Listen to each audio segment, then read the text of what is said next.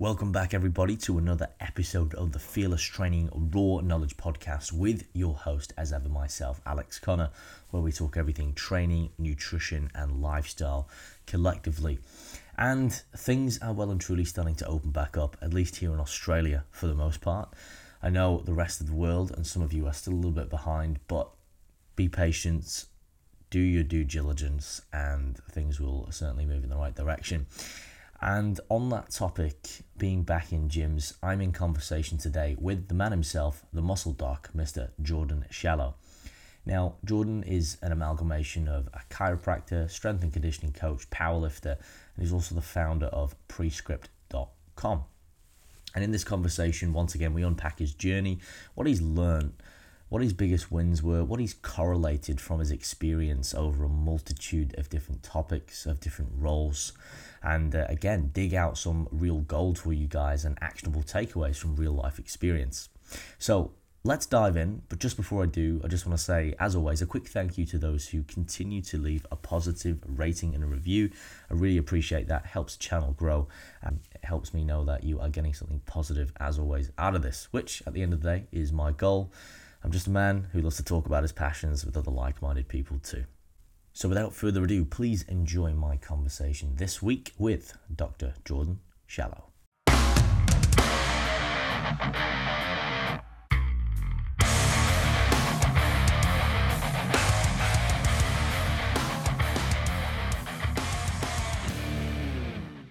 Jordan, welcome to the Fearless Training Raw Knowledge Podcast. Thank you for your time this morning. You were just telling me that you're not actually too far away. You're just across the border in New South Wales. Yeah, man.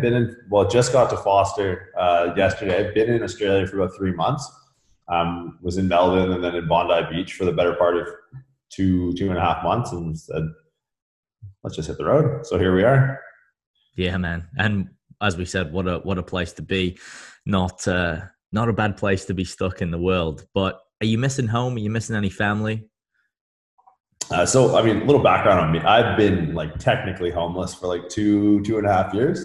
So I don't have a mailing address to call my own. So with what I do for work, I've just been on the road, done a few laps of the globe in the past, 2 and a half years now. And so no, home is, I'm in someone else's home. I'm renting this home from them, but home is wherever the Airbnb says it is for that day. So not really, man. I travel with my partner, and we teach the same stuff, and I get to lift weights and do that. So no, I don't really miss anything really. It's just same day, go to a coffee shop, maybe hop on a podcast, go train. Doesn't really matter where it is. So it's like you're like a gypsy, mate. Sure, without the negative connotation. Well, this is true, depending on where you go. Saying that, a lot of the gypsies back home, man, I tell you what, they're driving around in these M5s, well, back where I'm from anyway, and you're like, hang on a minute, you guys live in caravans? What?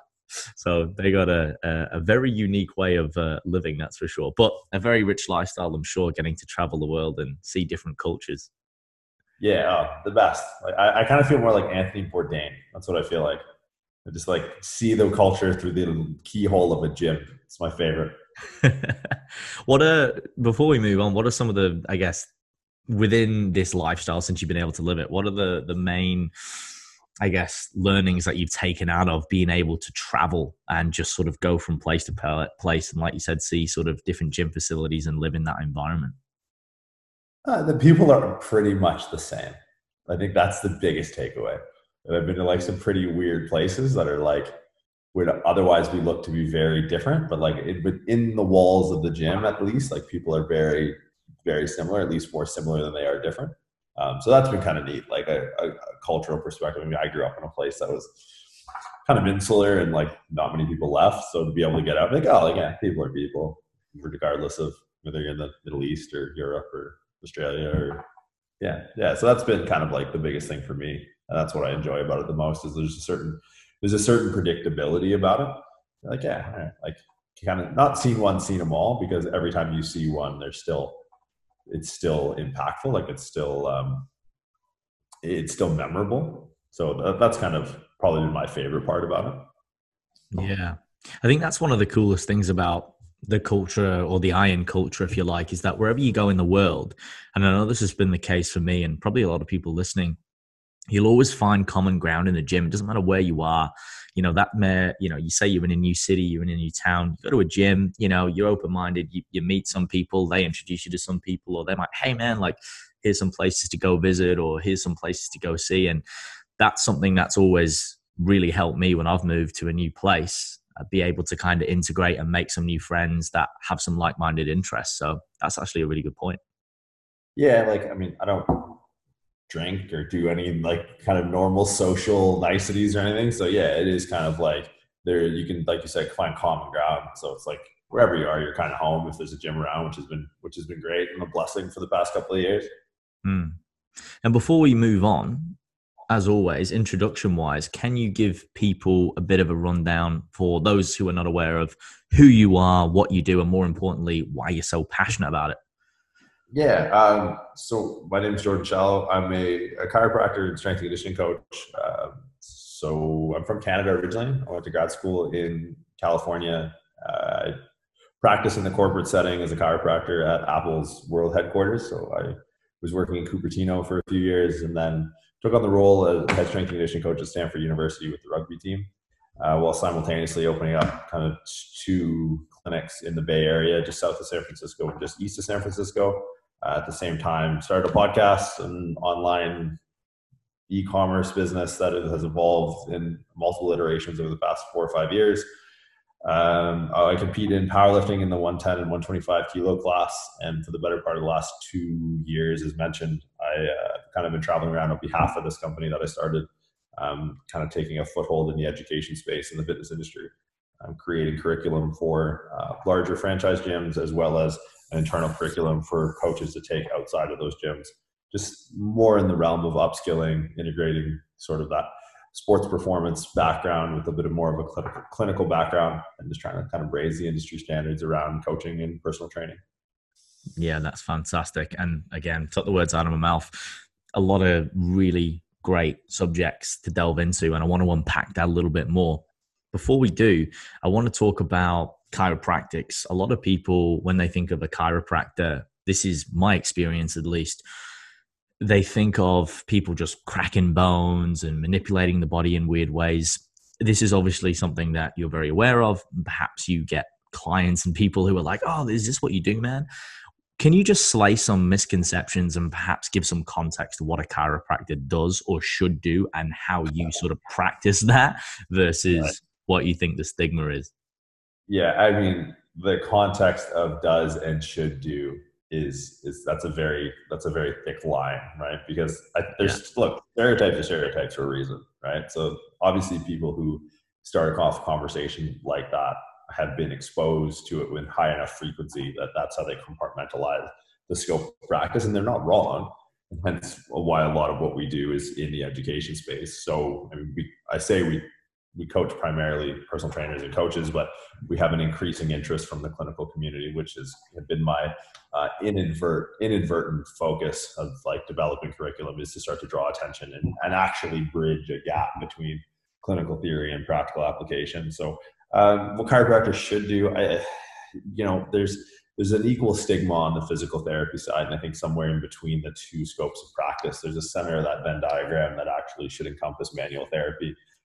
So chiropractor might crack your neck and send you on your way, where physical therapists might, put ice and stim and give you very terrible exercises drawn and photocopied on the same piece of paper for the past 20 years or however long that clinician's been in practice. So yeah, I mean, honestly, like I can't defend the current state of chiropractic. I can only try and improve it. So people are not wrong in assuming that.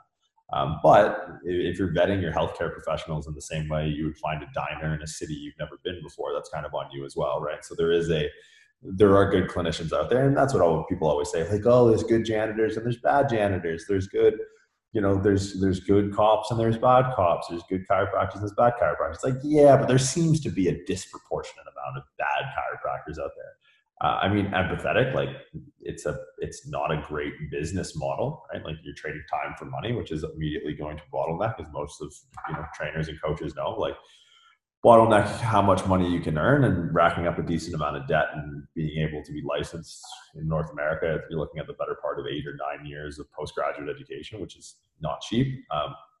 So people default to like the business route, which is in, out, 5 minutes. get the next guy in and try and keep the lights on, keep the bills paid, keep food on the table. So like, I'm definitely sympathetic to the idea that like most chiropractors are stigmatized as that. And I think rightfully so. So for me, it was like, I was practicing in a very different way.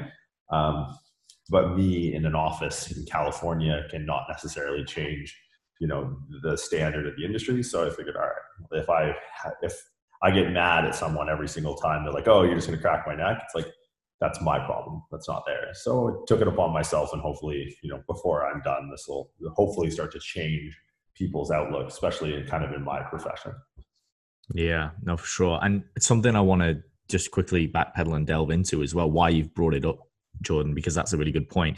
You said, the way you vet, a practitioner or a clinician, etc. So because obviously this is something that I've got a question is, a lot of people will be going, how a lot of people have had bad experiences, good experience, as you said, there's always good cops, bad cops, etc. What are some key things, if any, that people can do, listeners can do when they are trying to identify a good clinician, a practitioner? For example, are there any, apart from the obvious, main red flags or things that they should be looking for, or questions that they should ask to ensure that they are actually with someone who, obviously there's always, you can't shop around, there's always someone possibly better, or someone might explain it differently. You got to give someone the benefit of the doubt. But what are some key things that people can do to make sure that they're in good hands? Yeah, I think you're one of the few who's asked it in that way, because like most people ask it in the positive, and like if you examine from a statistical perspective, really anything, you want to examine things with a high level of specificity and a high level of sensitivity, right? Specific interventions are good at ruling things in, sensitive interventions are good at ruling things out. So you're the first person to take an actual statistical sensitive approach, which I think is the best way to go in ruling things out, right? So if they will take x-rays or advanced imaging on a first visit or promote that, that's usually a bad habit that chiropractors get into. It can kind of tell you likely where their mindset is. Like, and there are cases where like advanced imaging, x-ray, MRI, CT, diagnostic ultrasound are indicated.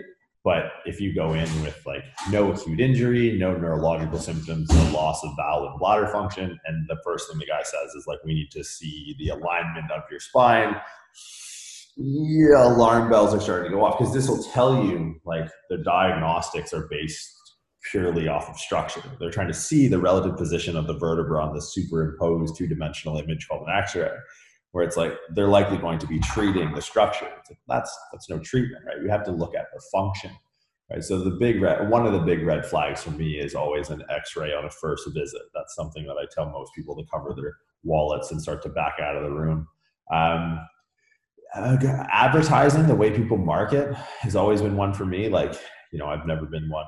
There's in America, there's a website called Yelp, which is like a social ratings page that a lot of clinicians will use. I've never, for my practice, done any form of advertising other than word of mouth. So people are going to like devalue their service. Like, your first visit is free. It's like, nope, sorry, that's not.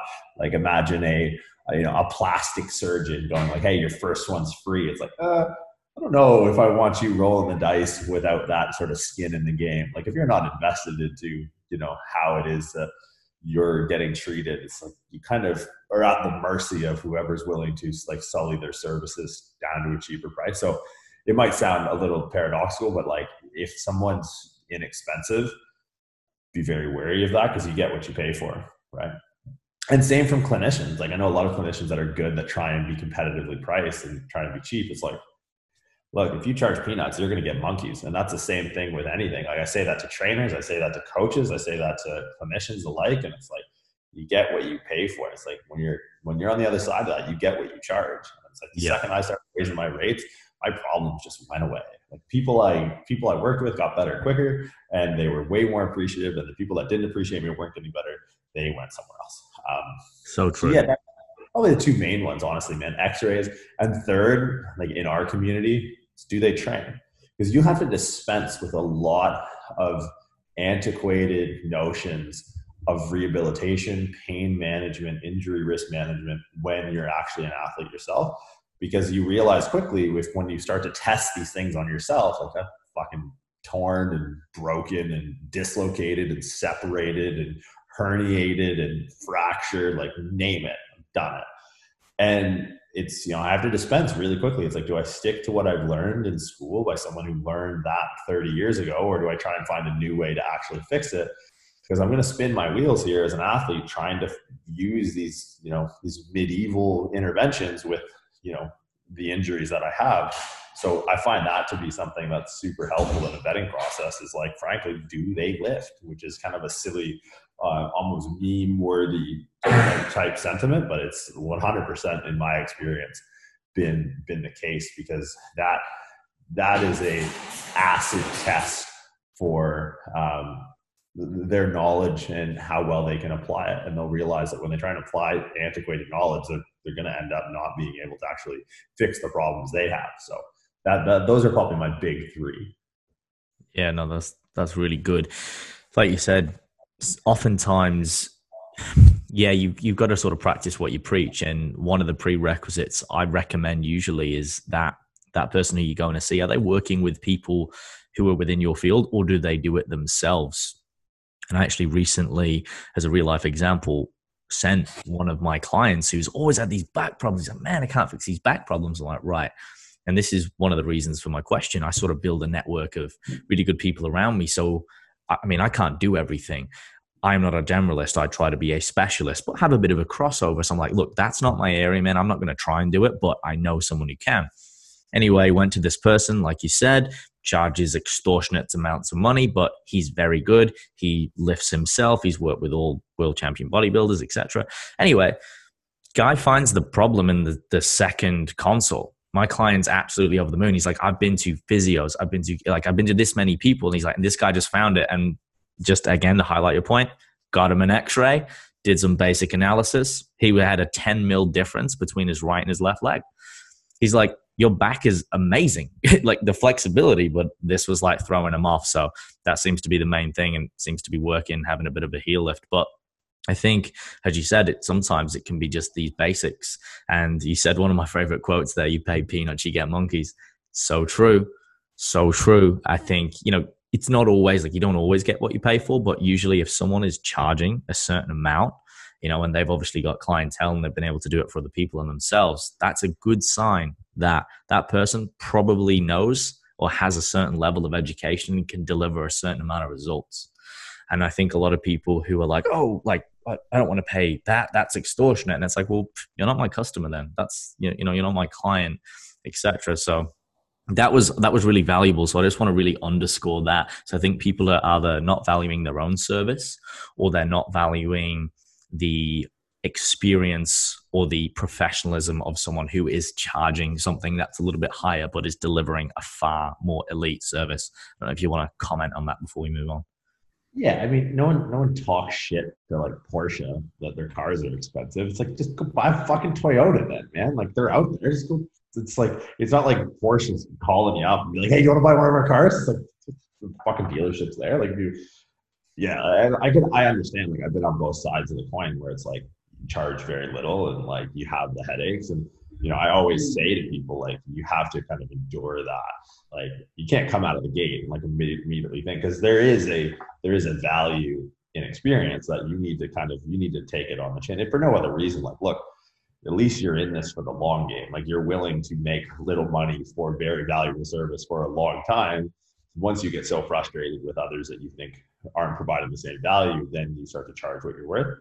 And I think there's, like you kind of alluded to, a little bit of a disclaimer there, because there are people who, jump right to the top floor and try to masquerade value with the price, which is something you got to be careful. Like, for me, it was when I started upping my rates when I was in practice, I had to elevate my service to another level, because I probably could have gotten away with the service I was giving at the price that I was now charging at a higher rate.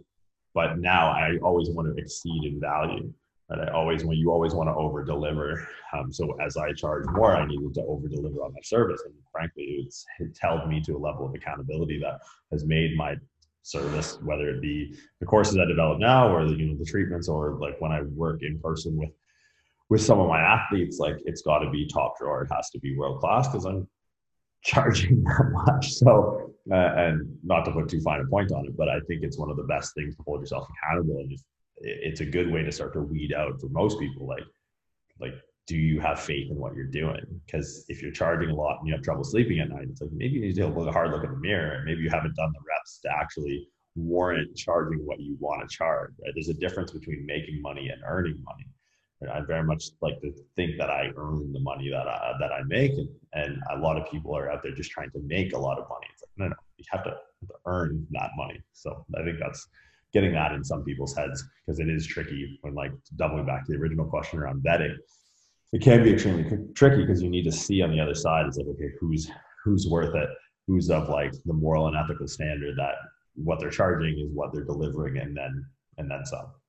Yeah, it's always multifaceted, like you said, and there's always a rule against the law. So it's sort of having those foundational things, or the main key areas of scope in mind, but then also going, well, hang on, this could be a bit of a gray area here with this person, and giving someone the benefit of the doubt, etc. But I think, something I learned from Apple as well, before we digress into that, is always under promise, always over deliver. And sometimes by increasing your prices, you have got to step up. It does make you step up. But like you said, there's a bit of a process. I think speaking to some of my mentors and was looking at pricing when I was starting, was that like, where do you start? Where do you go? And it's like, well, look, if you believe, and you just said it, if you believe in your service, then you charge that. If you fully believe that you can give that. But if you're not quite there yet, perhaps just pull it back, gain that experience, build it up. Like you said, always improve your value, whether that's the way you deliver your service, whether that's even like the material or the programs, even the way it looks, it feels, the interaction process, so you can make sure you're delivering that, like you said, world-class service to raise the industry standard. Before we digress, because I want to talk to you about Apple quickly and your time there, but this is a really good question, Jordan. I get it a lot, even at my level, and it's, how do you put your prices up? Where do you go? This is something that I'm also interested in. What is the thought process behind that? How do you formulate it? What are your opinions on how and when to put up pricing?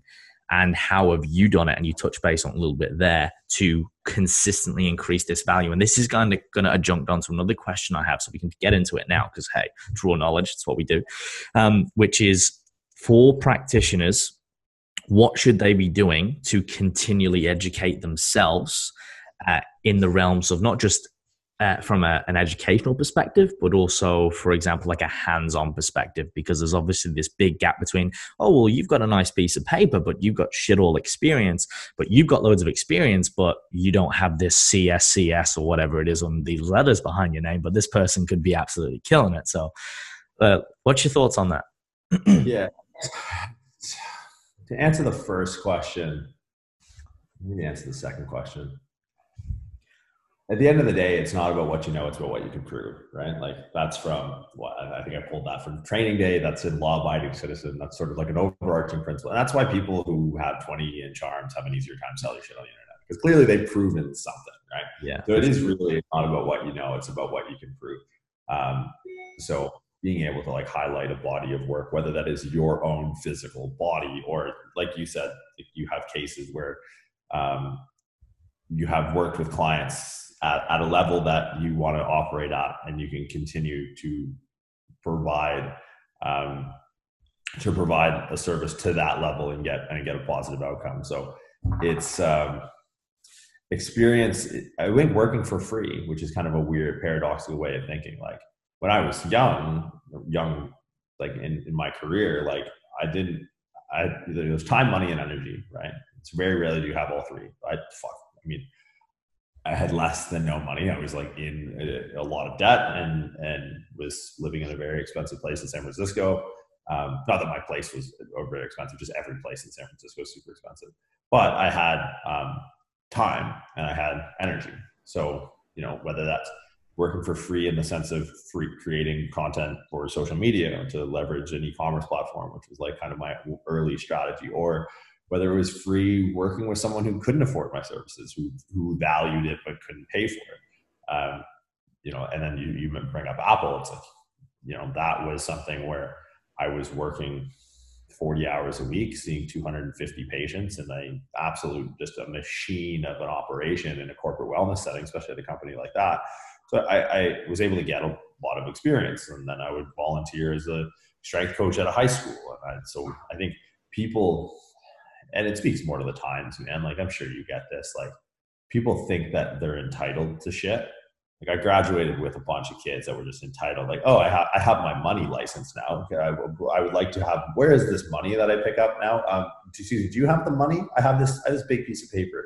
Who do I talk to get the money that I've been promised? Like, dude, no one knows you fucking shit, man. Like, take a number. So it was, I don't know, working for free. And I had one of my clients, who's actually like one of the strongest powerlifters in the world, a lady named Sarah Beacon out of San Francisco, or Oakland rather. She's a clinical she's a clinical neuropsychologist. So a light years smart, like Netflix. She's a real doctor. I just play with on Instagram. And I did an initial consult with her, and I probably shouldn't be mentioning this, but long story short is she said, I'm not coming back. And I was like, oh, fuck, like, that's weird. She's like, I'm not coming back until you triple your rates. I was like, oh, okay, well, that's kind of a good thing. And so as far as maybe to answer your first question now is when to up your rates. What's your most valuable commodity as a clinician or as a person? And it's not money, it's time. So once you start like working to a point, whether it's for free or for money, that it starts to impact the amount of time. Like, I know people with like no one on their schedule that are trying to up their rates 20%. Like, dude, you got some time here. Like, you got to fill out this weight class first before you go punch it above it. You know what I mean? So I think that was it for me. It was like, all right, every single time you make a jump, and then you lose some people, and you lose some headaches, and you lose some bad patients, and then you gain some people who are more attentive and more invested, both mentally and monetarily. And then once that schedule starts to fill, and I was at the outer limits and of what I wanted to spend. So last going off, I was working in practice. It was about 20 hours a week. Most I did an hour, maybe hour and a half with each person. That was my capacity. Anything more than that, the work started to suffer. So once I hit 20 hours a week consistently, rates went up. Once I hit 20 hours a week consistent, rates went up. So, because what would happen is I would start to buy back my time. And so I would be able to make, usually make more money with the jumps in price, but I had more time, and that allowed me to leverage that time into building an online business, into, investing time into the podcast, or just training more or doing stuff that I wanted to do. And here's the caveat. You have to be able to fulfill your slate first, right? You have to be able to get to jam 40 hours a week, 200. You can't just, you got to earn your stripes, right? A lot of people go like, oh yeah, I really like my morning walks, and I want to be able to meditate. So I'm not going to start work till 10:30. It's like, man, fuck you, man. Like, that's just, you want to retire when you're 50, you got to work at 5 a.m. when you're 22, like, or 25 or whatever. And that's something that a lot of people now, I noticed, are just starting to skip the queue. Like, I'm just going to charge out the nose. And then once it's like, that's not how it works, man. Like, take a number. And then to kind of speak to upskilling, I think the challenge with most people is they get stagnant with like a non-specific clientele. And look, there's, general pop need to get treated too, which is fine. But I would take on more complicated cases. I would take on better athletes in most cases, and work for free. Like, there's just for an example, like one of my guys now that I work with, I worked with him for free when he was quarterback at San Jose State University. So on top of everything else I was doing, like, this is a real, when you come up through a clinical setting in school, you kind of get like the soccer dad or like the lawyer mom, and you're just like, all right, like, do you work out? Yeah, I try to go to Orange Theory once a week. And it's like, whew, okay, I'm really having a hard time sharpening the sword here. This one's a little tough. And then, just go out and volunteer, and ended up meeting the strength coach for San Jose State University, and had 3 or 4 guys that off season that I was working with to just do some rehab stuff with them. And I did it all for free, and I did it weekly, and I treated them through the majority of their college careers. And 3 of them went on to the NFL. And now I have, a handful of guys from that one experience that I work with that are now NFL players. And that's scary, dude. Like, you freaking out. These guys, some guys that you're working with that are worth, they're making in 17 weeks, they'll make a couple $1 million. And if they have a non-contact ACL, that's on you, right? They come in tendonitis, if they're slower, if they're weaker, if they're fatter, like that's on you. But I think the heightened consequence of dealing with that clientele forces you to upskill. So in working in that arena, it's like that forced me to start to, like, what do these guys need? Right? Do I need better manual skills to work with this guy? Do I need better programming skills? Do I need to revisit periodization models? Do I need to revisit sprint mechanics? Do I need to revisit, shoulder anatomy? Like, what do I need here? So I think that's the biggest hit is like, don't promote yourself to failure. Like, don't swing for the fence. Like, don't be some green kid, going up to Tom Brady, be like, I got you, bro. Got you. Learn this third semester. We're sweet. But at the same time, like, you need to start comfortably punching or uncomfortably punching above your weight class with the confidence, like, all right, I can overtake this task, but I need to, in order to do so, I need to do X, Y, and Z. Yeah, definitely. Bit of cooking going on. A little bit. We're going to relocate.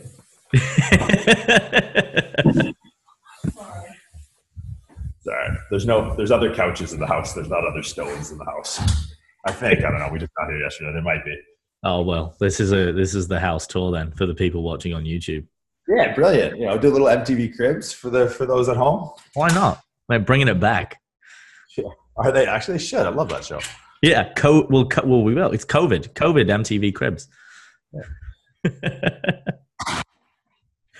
But no, I mean, like, yeah, there's a lot of good stuff in there, Jordan, as well. And I think for the listeners to take that in, because to reiterate that last bit, having and punching slightly above it, like, you've got to be slightly uncomfortable to a degree. Like you said, there's obviously things where you're not going to go from one extreme to the other because you're just going to fall flat on your face. But to be able to, push yourself a little bit out your comfort zone, it forces you to become a better coach, or it should do, because you have to re-educate.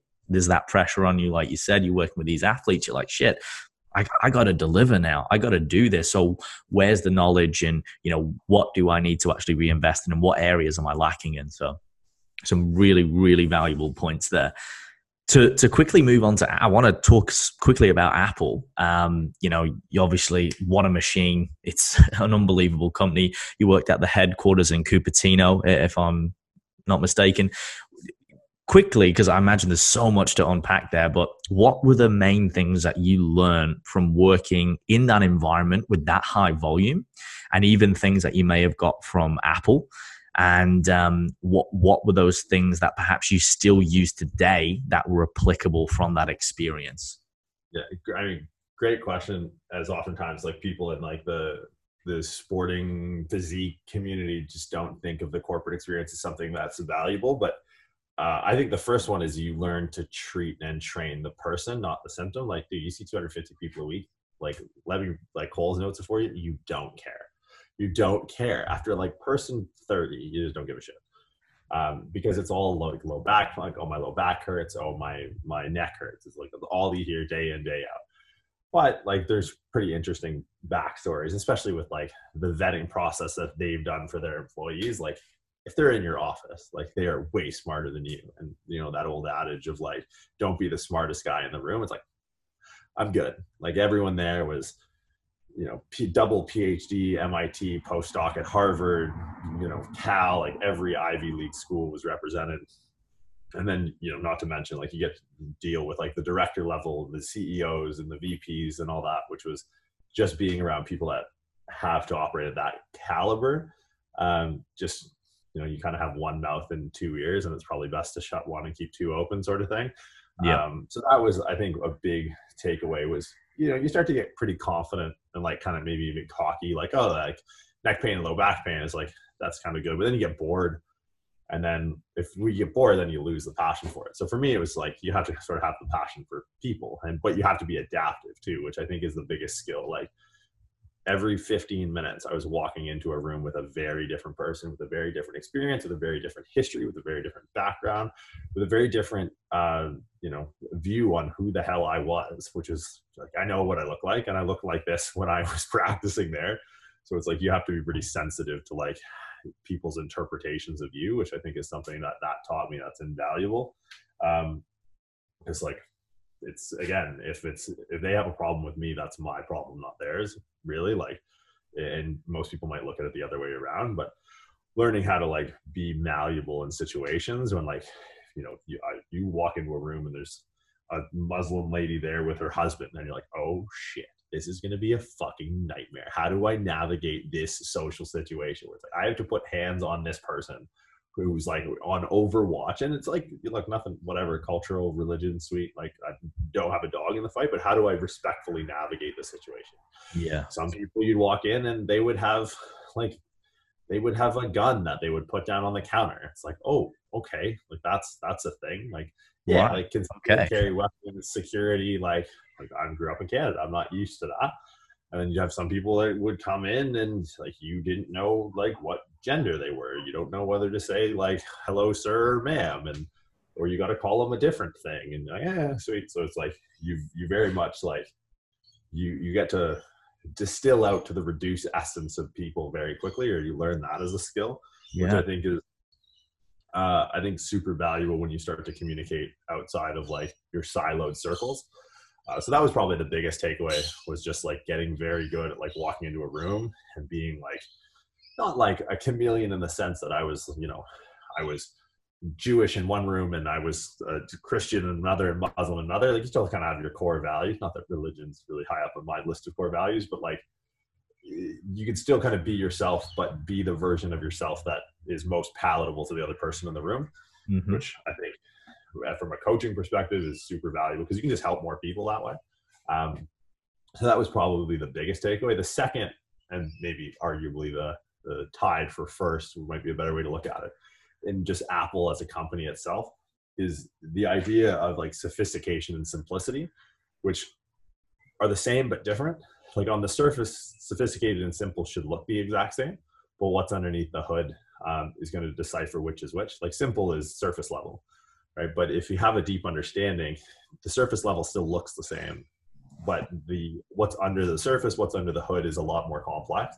So I always tell this story because I talk a lot about program design and exercise execution, things like that. And I'm not inventing new exercises or anything, but looking at like how to optimize and properly program these exercises is something that we talk a lot about in our courses. So I always make this an example of this guy who's a patient of mine. He came in, first visit, I asked him what he did for Apple. He goes, oh, I do a lot of the design work for the marketing team. I was like, oh, that's really neat. He's like, yeah, I'm mostly like centered around the billboards. I'm like, fucking guy's got the easiest job in the world. Are you serious? Have you seen an Apple billboard before?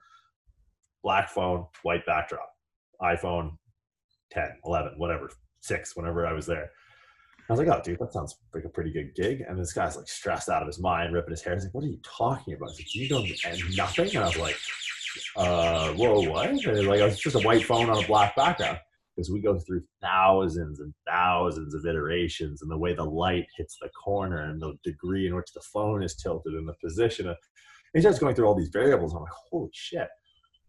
And then as I start to talk about exercise programming, and it's like, I'll put together a program for an athlete, and it'll take me, better part of an hour to kind of construct the exercise selection and kind of put things in a place that makes sense with like, all right, we're concurrently training on the field and in the gym, and here's our kicking volume, our throwing volume, or our sprinting volume, and what do we do in the weights, and what's going to be complementary, and what's the injuries and all that. And at the end of the day, it's like you look at a program and it's just kind of like on the surface, there's probably anywhere between 4 to 6 to 8 to 12 exercises. Some are paired together, some aren't, but it's like reps and sets and maybe some tempo and rest periods. And that's really it. And it's like, well, fuck, how did that take you 4 hours? Or how did that take you a few hours to do? And then that's really kind of like, oh, okay, it's a sophisticated program in the sense that when my guys unpack it, it's like, okay, yeah, I'll just go in and I'll do like some plyo stuff and then do this and that.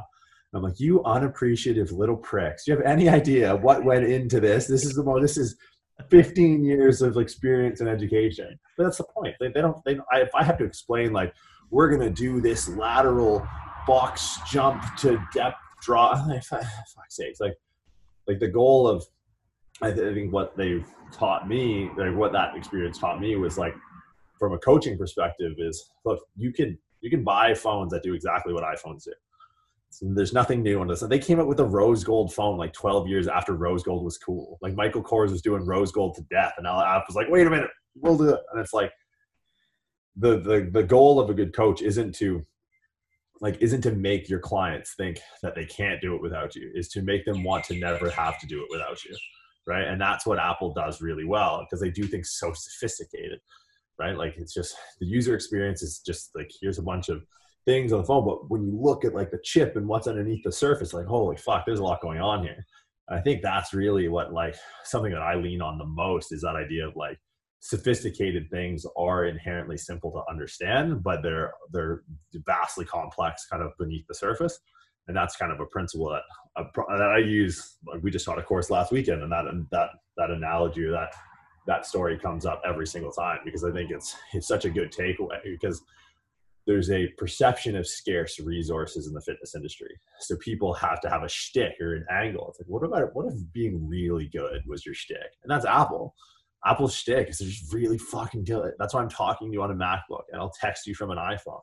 Like their shtick is nothing more than just being the best. And it's like, it's just a computer. It's just a phone, but it's the best phone. It's the best computer. And I think coaches, they feel like, okay, I can't get ahead in the industry if I don't have a shtick. It's like, well, does Apple worry about getting ahead? They're the largest liquid asset company ever to exist. It's like, they're fine because they just do the best.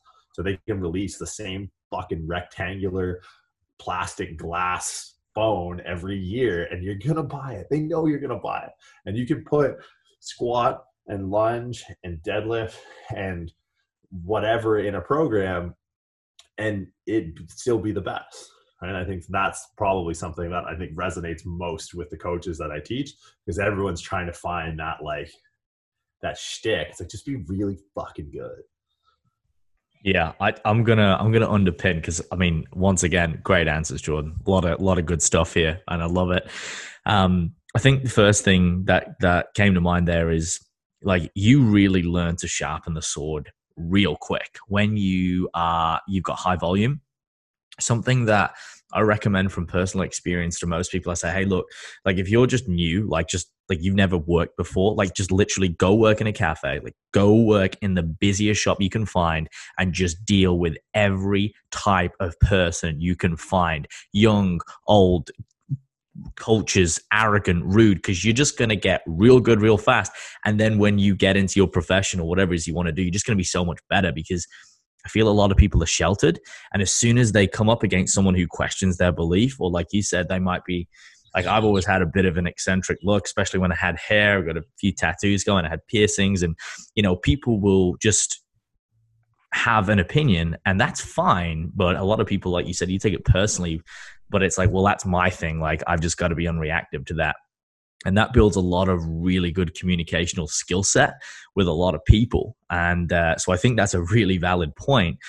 And then moving on to one of the last things you said, just to, again, underscore that, people overlook simplicity. And I have a saying that the art of sophistication is simplicity, because as you said, like, on the surface level, it's like, oh yeah, that's pretty simple, but the principles of which they confine to can be very, very complex. But I think one of our jobs as practitioners and coaches is to be able to go, well, okay, I have X person in front of me. How can I communicate this in a way that this person understands it? So I'm not, like, just, you know, trying to confuse them depending on who it is. Some people want it more technical. Some people want it a little bit more simple, but in a way that they can absorb it themselves and go, oh, cool. So you're telling me I've got this wrong and this is why. It's like, yeah, that's exactly right. And you have to be so adaptable in that situation. Let's quickly, because I was going to go on to the next question, but you brought up a good point. Often, and this is something I've struggled with myself over the years, is that you'll second guess yourself. Like you said, you're trying to find the shtick, you're trying to find this point of difference. And sometimes you're trying to find a point of difference to be different. And with the clients I coach and everything I do, I generally keep things. I have a backbone of science there, so I know what I'm doing. But then I also get the digression of real life experience and what works with it. But I find that the basics are the best. Like you said, you got your squat variants, you got your hip hinge variants, you got your single leg variants. Obviously, you know, you need to customize things for certain clients depending on, you know, their abilities, their injuries, their skill sets. But a lot of the time, things are simple. There's only so many exercises in the gym you can do. There's only so many chords on a guitar, yet people are still making new songs. And I have come to the realization that it's not what you do, but it's how you do it. And this is something that we're going to delve into in a little bit. And I am so passionate about skill acquisition and execution and movement, because I have realized in my own career that, wow, I've been squatting for a long time, but the past 2 to 3 years of squatting, why have I been able to put so much more load on the bar and develop my muscles in such a better way? Nutrition and rest aside, right? Oh, because now I understand how to move biomechanically through that pattern better. I know the muscles that are being turned on. I know that, oh shit, I was just getting it fucking wrong, like completely wrong. But it was through learning from other coaches, listening a lot, observing, finding what worked for me, and understanding those principles. So now when, as you do on a very regular basis, you can get in front of someone and probably very quickly identify, okay, I can see what's going wrong here. And on the piece of paper, it will still be written squat or high bar squat, low bar. Like you said, you get your rep sets tempo. And it's like people could get this program from you and get it from someone else and go, well, he's kind of giving me the same exercises. Yeah, but now you've showed them how to do it. Therefore, you've plugged the power on, turned on the surge, and now you're actually getting rubber on the road, if that makes sense. So I'd just love to quickly touch base on the art of simplicity, but also movement and why it's so important to learn good technique and how to move properly. And this is kind of something we'll probably circle back to, because I just feel that from observing a lot of coaches and other personal trainers, I can see where it goes wrong. Like the exercises are great that they're prescribing, and arguably you could always say, oh, maybe we do a high or a low bar or whatever it is. But I often see that it's just they're not getting taught correctly. And I think that when you teach people how to move through these patterns and learn how to engage the muscles, teach them about intra-abdominal pressure, whatever they need to know at a rate that is congruent to them, I find that can be the difference between actually getting results. And I guess quickly, because I'm off on a tangent here, I often use this example. I say, like, let's look at any gym, right? Let's say commercial gym, because most people in a strongman gym, they're pretty jacked. They know what they're doing. I said, these people have trained for years, but how come they all look like most of them don't really look like they train? Like, you don't see many developed physiques in a commercial gym, but yet they're doing the lat pull downs, they're doing the vertical, horizontal push pulls, hopefully some of them are doing the squat variants, everyone's bench pressing, but yet they don't look developed. And I'm like, why is this? I tell my clients, why do you think that is?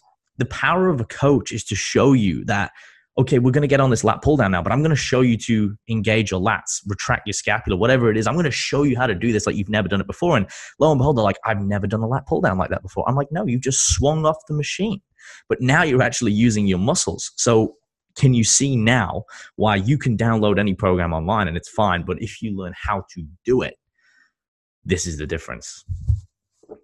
Yeah, it's twofold, man. Like, people are afraid of what they don't know, but that stands for coaches as well. Like, I know plenty of coaches that, again, people think they can skip the cue in not having a coach, and coaches think they can skip the cue and not learning how to coach. And this is like an eternal argument that I'm having, especially with like the leveling effects of social media, where everyone is technically on the same platform. Yeah, and that's where experience, I think, really comes in. And, to speak much about how I vetted chiropractors, like, look, they have to train. If you have a coach that doesn't train, and fuck, there's coaches out there that don't train. I was getting into it, like, I hate to use the word argument because I really don't think it does that social interaction any justice, and that defames actual real arguments that people have. I was conversing with a coach the other day that doesn't work out, and I'm like, why the fuck am I even talking to you? What are you going to tell me? Right? Can you learn to swim on the internet? Like, shut the fuck up. It's so frustrating because, again, like, whether it's people trying to skip the queue, thinking they can do it on themselves, thinking it's coaches trying to skip the queue that, I can get a social media thing and I can just, because that's the thing, simplicity should be the veil of a very sophisticated program that is grounded in proper execution. But you can put two programs next to one another and not have, and simplicity is veiling ignorance. And a lot of times people do that. They use my program is simple because it's the best way. It's like, no, like, simple can also be bad, which is hard, makes the vetting process hard, because you can have people that write two different programs, but one is, promoting proper execution, and the other's like, oh, you want to get better at squatting, just squat. It's like, fuck, dude, you don't even fucking train, man. Like, that's the dumbest thing I've ever heard in my entire life. Like, and it's definitely like an industry divided when it comes to coaches as well, because there are coaches that are worth their salt who have, put in the reps and sets, and there's people who have tried to buy their experience and put on a front in social media. And at the end of the day, those programs might look very similar, but like when you said the rubber hits the road, it's like that's two different experiences. Right? That's really what it's all about. So it's tough, man. I would hate to be a consumer in this market for sure, because it could be very misleading on who to talk to. Some people will just start throwing around terms that they rip off of other people that are smart, and they're like they're little birds that sit in the mouth of alligators and just try and stand on the shoulders of others and call themselves tall. And like, I'm now who's going on a tangent, right? But it's frustrating for me to sit like at the table of this industry and with people that frankly I don't think should have a seat at the table. And it's like, that's a super arrogant thing for me to say, because like at the end of the day, who the fuck am I? But at the very least, I've got underweight. I've continued to progress in my own. Like you said, like, fuck, you've been squatting for how long? But now that you understand, like, the art of the simplicity and sophistication and the execution and the devil in the detail, you're still able to make progress. Well, if you're able to make progress at your level, imagine what you can do for a client as you can progress them from a novel state to an adaptive state. Like that's huge. But yeah, it's tough, man. Like, and it's not an easy thing. But I think people need to give it the time that it's worth. And if it's not worth the time, then go do something else. Yeah, look, it's a really thought-provoking line, and I'm sure there's a lot more can be said on the topic. Because fundamentally, like, we're all human, we're all going to make mistakes. I hold my hand up. I'm like, look, I've learned a shit ton. I've made a fuck ton of mistakes, but I still got a whole lot to learn, and I'm the first one to admit that. But like, you need that digression between, it's like, yeah, well, I'm confident, like I can do this. I can at least back this up. I can get results. And then there's, like you said, there's just this is why we're doing this, right? It's why we're on this call, because we're passionate about raising the industry standard and creating an awareness of people who want to listen and learn more. And we're not saying, hey, this is the way. We're just saying, hey, look, we're just going to share some thoughts and experiences, and this is what we found. And if you can take some gold out of this, then you know what, that's a job done. So yeah, it's interesting to shift onto, because before we go, I'd like to talk about you work in this corporate environment. You work for Apple, you learn all this, and then you go now with, you're working with high performance athletes, high risk athletes, and you're working with rugby players, man, they're smashing their bodies together. They're getting all sorts of injuries. It's a great sport. What are and it's the same sort of question, Jordan, what did you perhaps carry over from the corporate world, apart from what you've mentioned? And what did you then learn now from being in this different world, in this different environment? And what are the things that you now have taken and still use with strength athletes today, from working with athletes who are on the go and, pretty much physically, damaging each other, if you like, because that's a tough game. Yeah. I mean, to come from corporate to athletics, structure and communication are probably the biggest takeaways. Like, a company like that runs like a Swiss watch and has to, or a Swiss Apple watch in that case. But the communication thing, right? Like, going from a room with, very different personalities and very different experiences and backgrounds and interpretations and perceptions, and being able to mold that and understanding how important communication is in that setting, and then bringing that to it could not be more opposite environment. 18-year-old kids, very prestigious school. Their student athletes is a very different dynamic as well. And rather than having one-on-one, you're 1 to 20, 1 to 30 in a weight room. So, being an effective communicator, I think is integral. And now even more so, like, now that I work remotely with a lot of my guys, like, being able to effectively communicate and having systems, like, it's pretty much the same, from an organizational perspective. I have, a handful of athletes that are higher end, and I need to be structured in my systems in the way that we communicate. So their programs need to be attended to, their videos need to be critiqued. We have to get on face-to-face. We're on phone calls numerous times a week. We need to monitor now, like, okay, what's the plan if training camp is this week? What's the plan if training camp is the next week? And then taking on, nutrition as well, and making sure everything is kind of maintaining its checks and balances. So I really think, like, systems and structure, and this carries over into business as well, like organization, systems and structure, and then communication. Like, if you have those two things, regardless of the medium in which you're playing in, whether it's remote coaching high performance athletes, whether it's team setting, collegiate strength and conditioning, whether it's, one-on-one corporate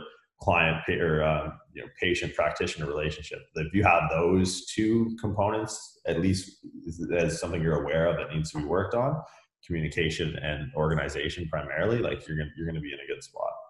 Yeah.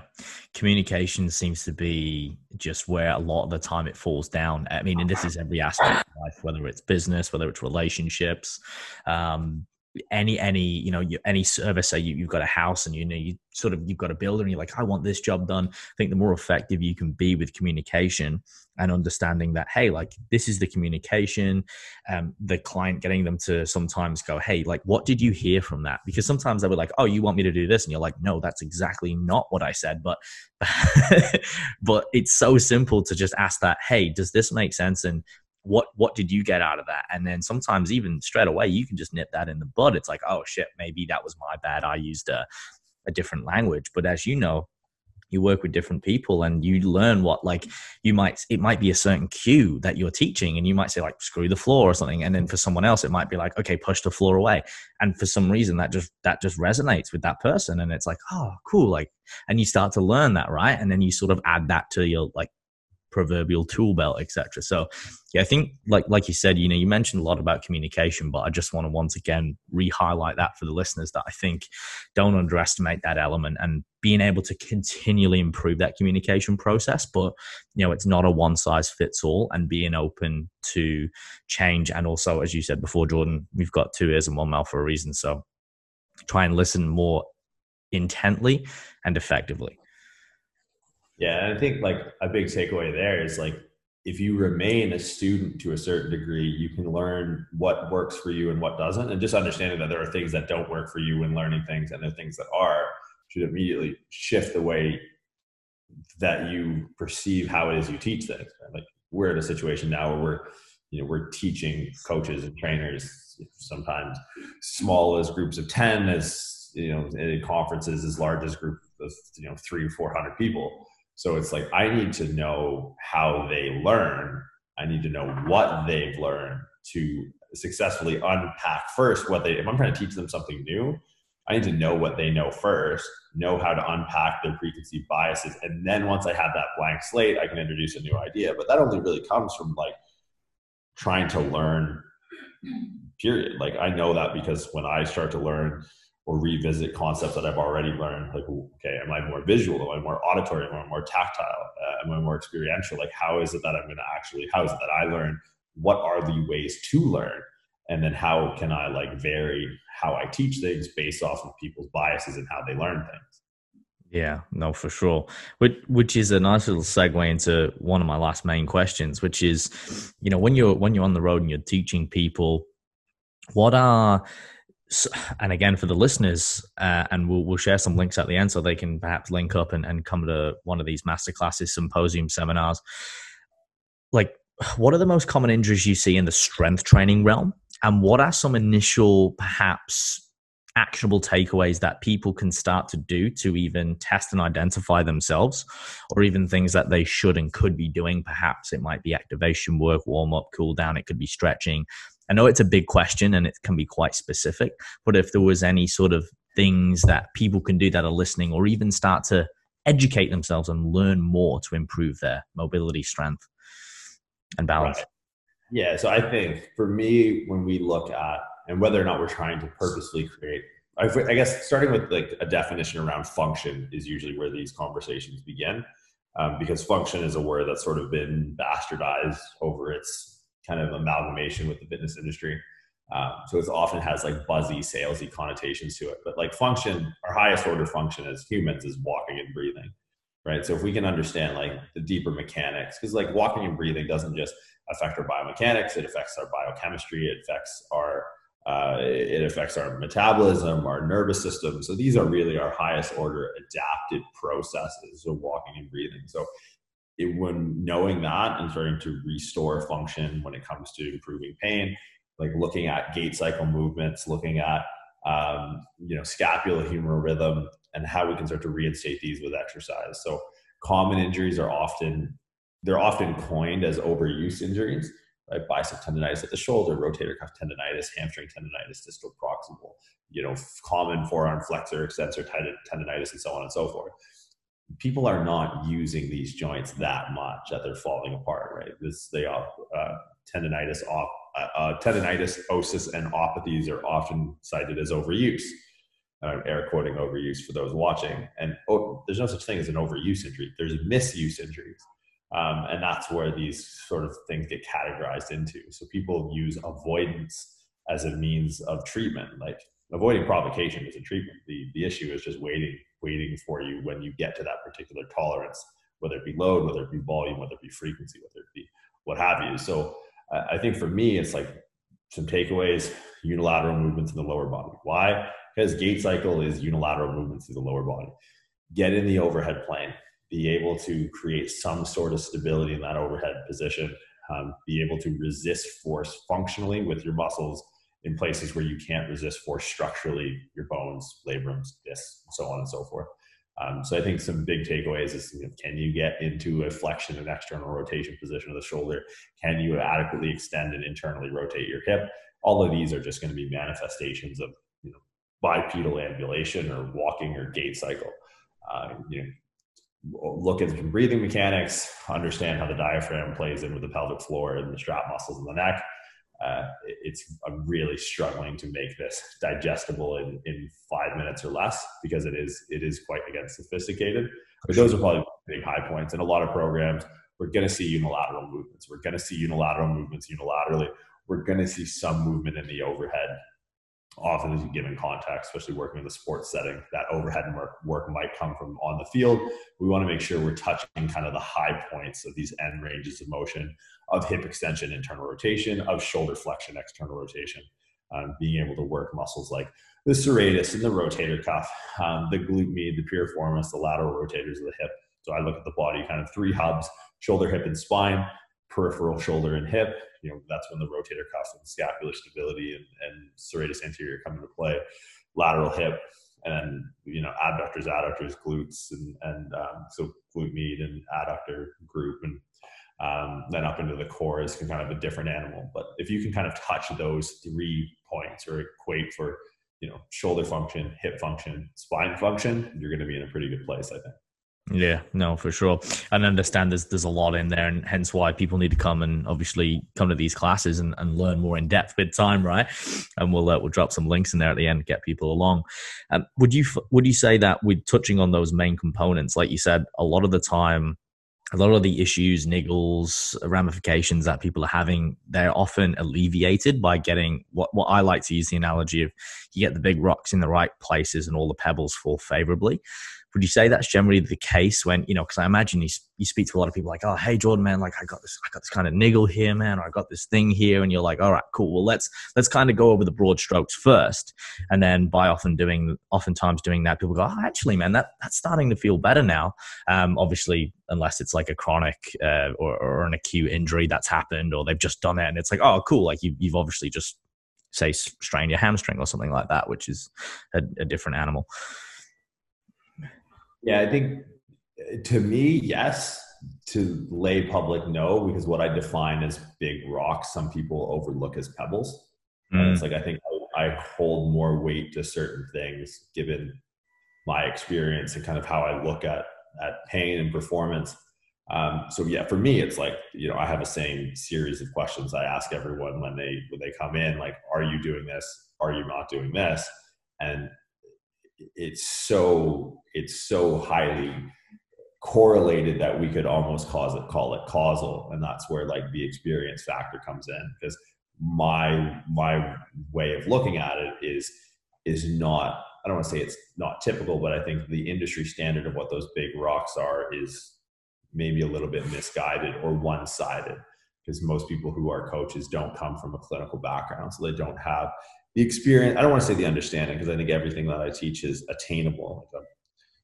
I grew up getting punched in the head playing hockey in Canada. Like, I'm not the brightest bulb in the box by any stretch of the imaginations. But I think if you have an open mind and you're willing to shed your biases, the stuff that I teach is attainable at the very least. But I think the industry that I'm working in primarily with coaching, right, because I value it so much, I hope, because I think they have such an ability to actually make a clinical difference. There was no discernible difference between the way I treated most of my patients from a clinical perspective and the way I trained most of my clients an actual training perspective, and same to athletes from a sports performance perspective. So like I think what the industry looks at as small rocks, I start to invest more weight into. Just doing this for so long, and at certain levels and in different arenas, wearing different hats. I think that yes, absolutely. Like let's not try to make this more obscure, but there's a certain level of detail you need to get to before you can start to make these distinctions. And unless you've gone there, like you don't really, in my opinion, have the jurisdiction to start making these claims that these are the big rocks that everyone needs to do, because it's like you're looking through a very small keyhole. So yeah, for me, I absolutely have movement standards that I hold people to. And they are big rocks, and the little niggles, like you said, sort themselves out. They're just not where most people look, and that's why most people are finding the same results. Yeah, no, for sure. I guess it's like you said, it's in many ways, there's not a magic pill, right? I think a lot of people are of the mindset that they're looking for this, there's just this one thing that I need. There must be this one exercise or this one remedy or this, I don't know. And I think that's the whole sort of binary mindset people are in the fitness industry, which is what I find in my experience one of the hardest things to get people out of, and looking at things from a multifaceted approach and sort of going, well, hey, maybe it's not one thing, maybe there's multiple things that we need to do here over time in the right consistency to get a desired result, rather than it's black or it's white. It's like, well, maybe it's shades of gray. I don't know. Before we wrap up, because I know we're coming to time, and I appreciate it, Jordan, a couple of rapid fire questions, but before my final question that I ask all my guests. These are a bit more fun, a bit more lighthearted. So whatever comes to mind, just we'll move through them. My first question is, yes, if you could choose a superpower, what would it be and why? Read minds. To read minds? Okay. Why?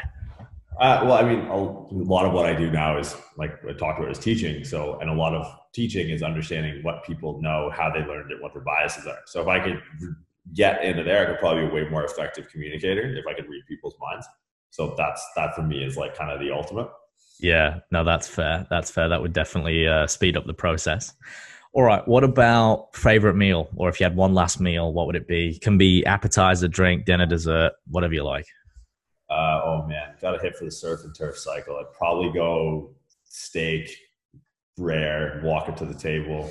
Something of the Wagyu persuasion would be preferred.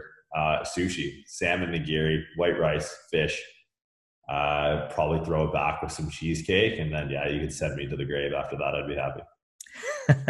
Nice, very dense meal. You should definitely try Hurricanes while you're in Australia. Then that's going to be right up your alley. I missed it. I was living right next to one in Bondi. Didn't do it. Damn it. Oh, well, that's all right. I'll sort you out when you come to Queensland. One of my mates, he's a manager. So, it's good stuff, man. Surf and turf. If you could invite anyone to dinner, any one person to speak to, dead or alive, who would it be? One. Yeah. I know it's hard if it's one. Oh, man. I'm probably going to give you a couple just because I feel... Give me three. Give me three. Jon Stewart would be one for sure. So Jon Stewart is a comedian, former political analyst. He hosted The Daily Show. I don't know if Trevor Noah does his job that he used to do, but he's super interesting. I think he's like, I really like history. I used to really like politics. So he'd be one. Steve Prefontaine. Ah, yes, from Nike. He's just, I think the mindset of an athlete like that is something and I think Iron Mike Tyson for sure. Those would be top three. Yeah, there's some good ones, and I'm sure you could learn a thing or two from those guys. Yeah. All right, and my final question, Jordan, on a more serious note, which I ask all my guests, is could you identify, and this is something that we didn't quite have time to get into, and it was more about your personal experience. You touched base on it, like you've had all these experiences and injuries, but could you identify a fear that you've had in your life, or something that you feared, what it was, how you overcame it, and what you learned from that experience? Could be something big, could be something small, could be anything. Yeah. It's funny because this is something I lead most of my seminars off with this. So first off, the short answer is spiders. I fucking hate spiders, and here I am in Australia. Like that. There's one in particular that I don't like because it's massive. It's called the huntsman spider. Oh yeah. If you're in Australia, you've come across one of these, or they've come across you. so the way I've overcome it and learned to, and it wasn't like clinical because I wasn't spending much time here, but the way I overcame it was, and this is something that I preface my courses with, is like, it's the same way I learned things. Because like you learn a fear, which is kind of the interesting thing, right? Like kids aren't inherently scared of anything. We teach them this. And then that in itself is like super valuable as an educator. To be like, okay, people are afraid of not knowing things. So I often talk about, and I ask the exact same question to everyone. Every single course I start, I ask who's got a good fear. And there's needles or snakes or the boogeyman. But the best way to overcome a fear, whether that fear is like, because I'll be like, look, what you don't know is what you're afraid of. And you might not know some of the content that we go over. Might be the first time going into neuroanatomy or deeper into musculoskeletal anatomy or physics or biomechanics. And how you get over it is graded exposure. Right? This idea of graded exposure is the best way to learn. It's the best way to overcome fear. And that's really what overcoming a fear is learning to not be afraid of it, because you learn to be afraid of it. Right? It's just really know what the bias is, because the fear is already laid out for you. So knowing how to unpack that is like, we just need graded exposure. So I remember the first time I saw it, I was freaked the fuck out. I jumped down like a set of stairs. It was like 14 or 15 steps. I was like, all right, I'm just going to plunge to my death. And then I saw one from across the room. I was like, as long as that fucking thing stays over there, we're good. And then one ran across my screen once, and I was like, oh, okay. But so graded exposure, I think, is the best way. So for me, it's spiders, and it's probably nothing new, or I'm not the only person who's suffered from that plight.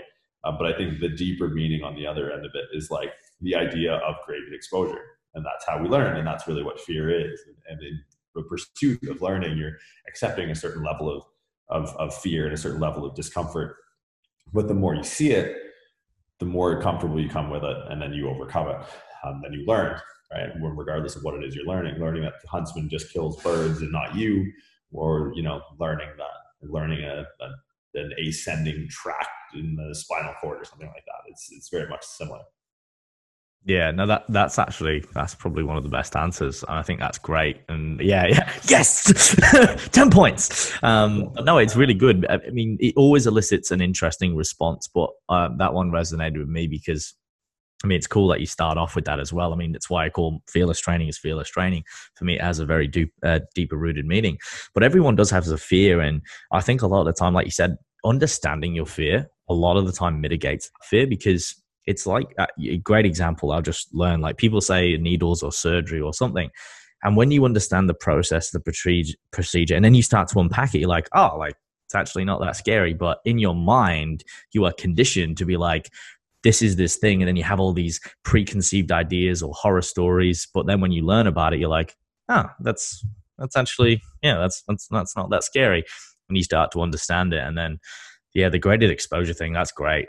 I've been having a lot of conversations about that lately with clients. Everyone's getting back into the gym who's not had access, and, everyone's like going balls to the walls. I'm like, look, we are not going to be doing that. We are just going to take a graded exposure, because otherwise we're going to be in, or we're going to be out.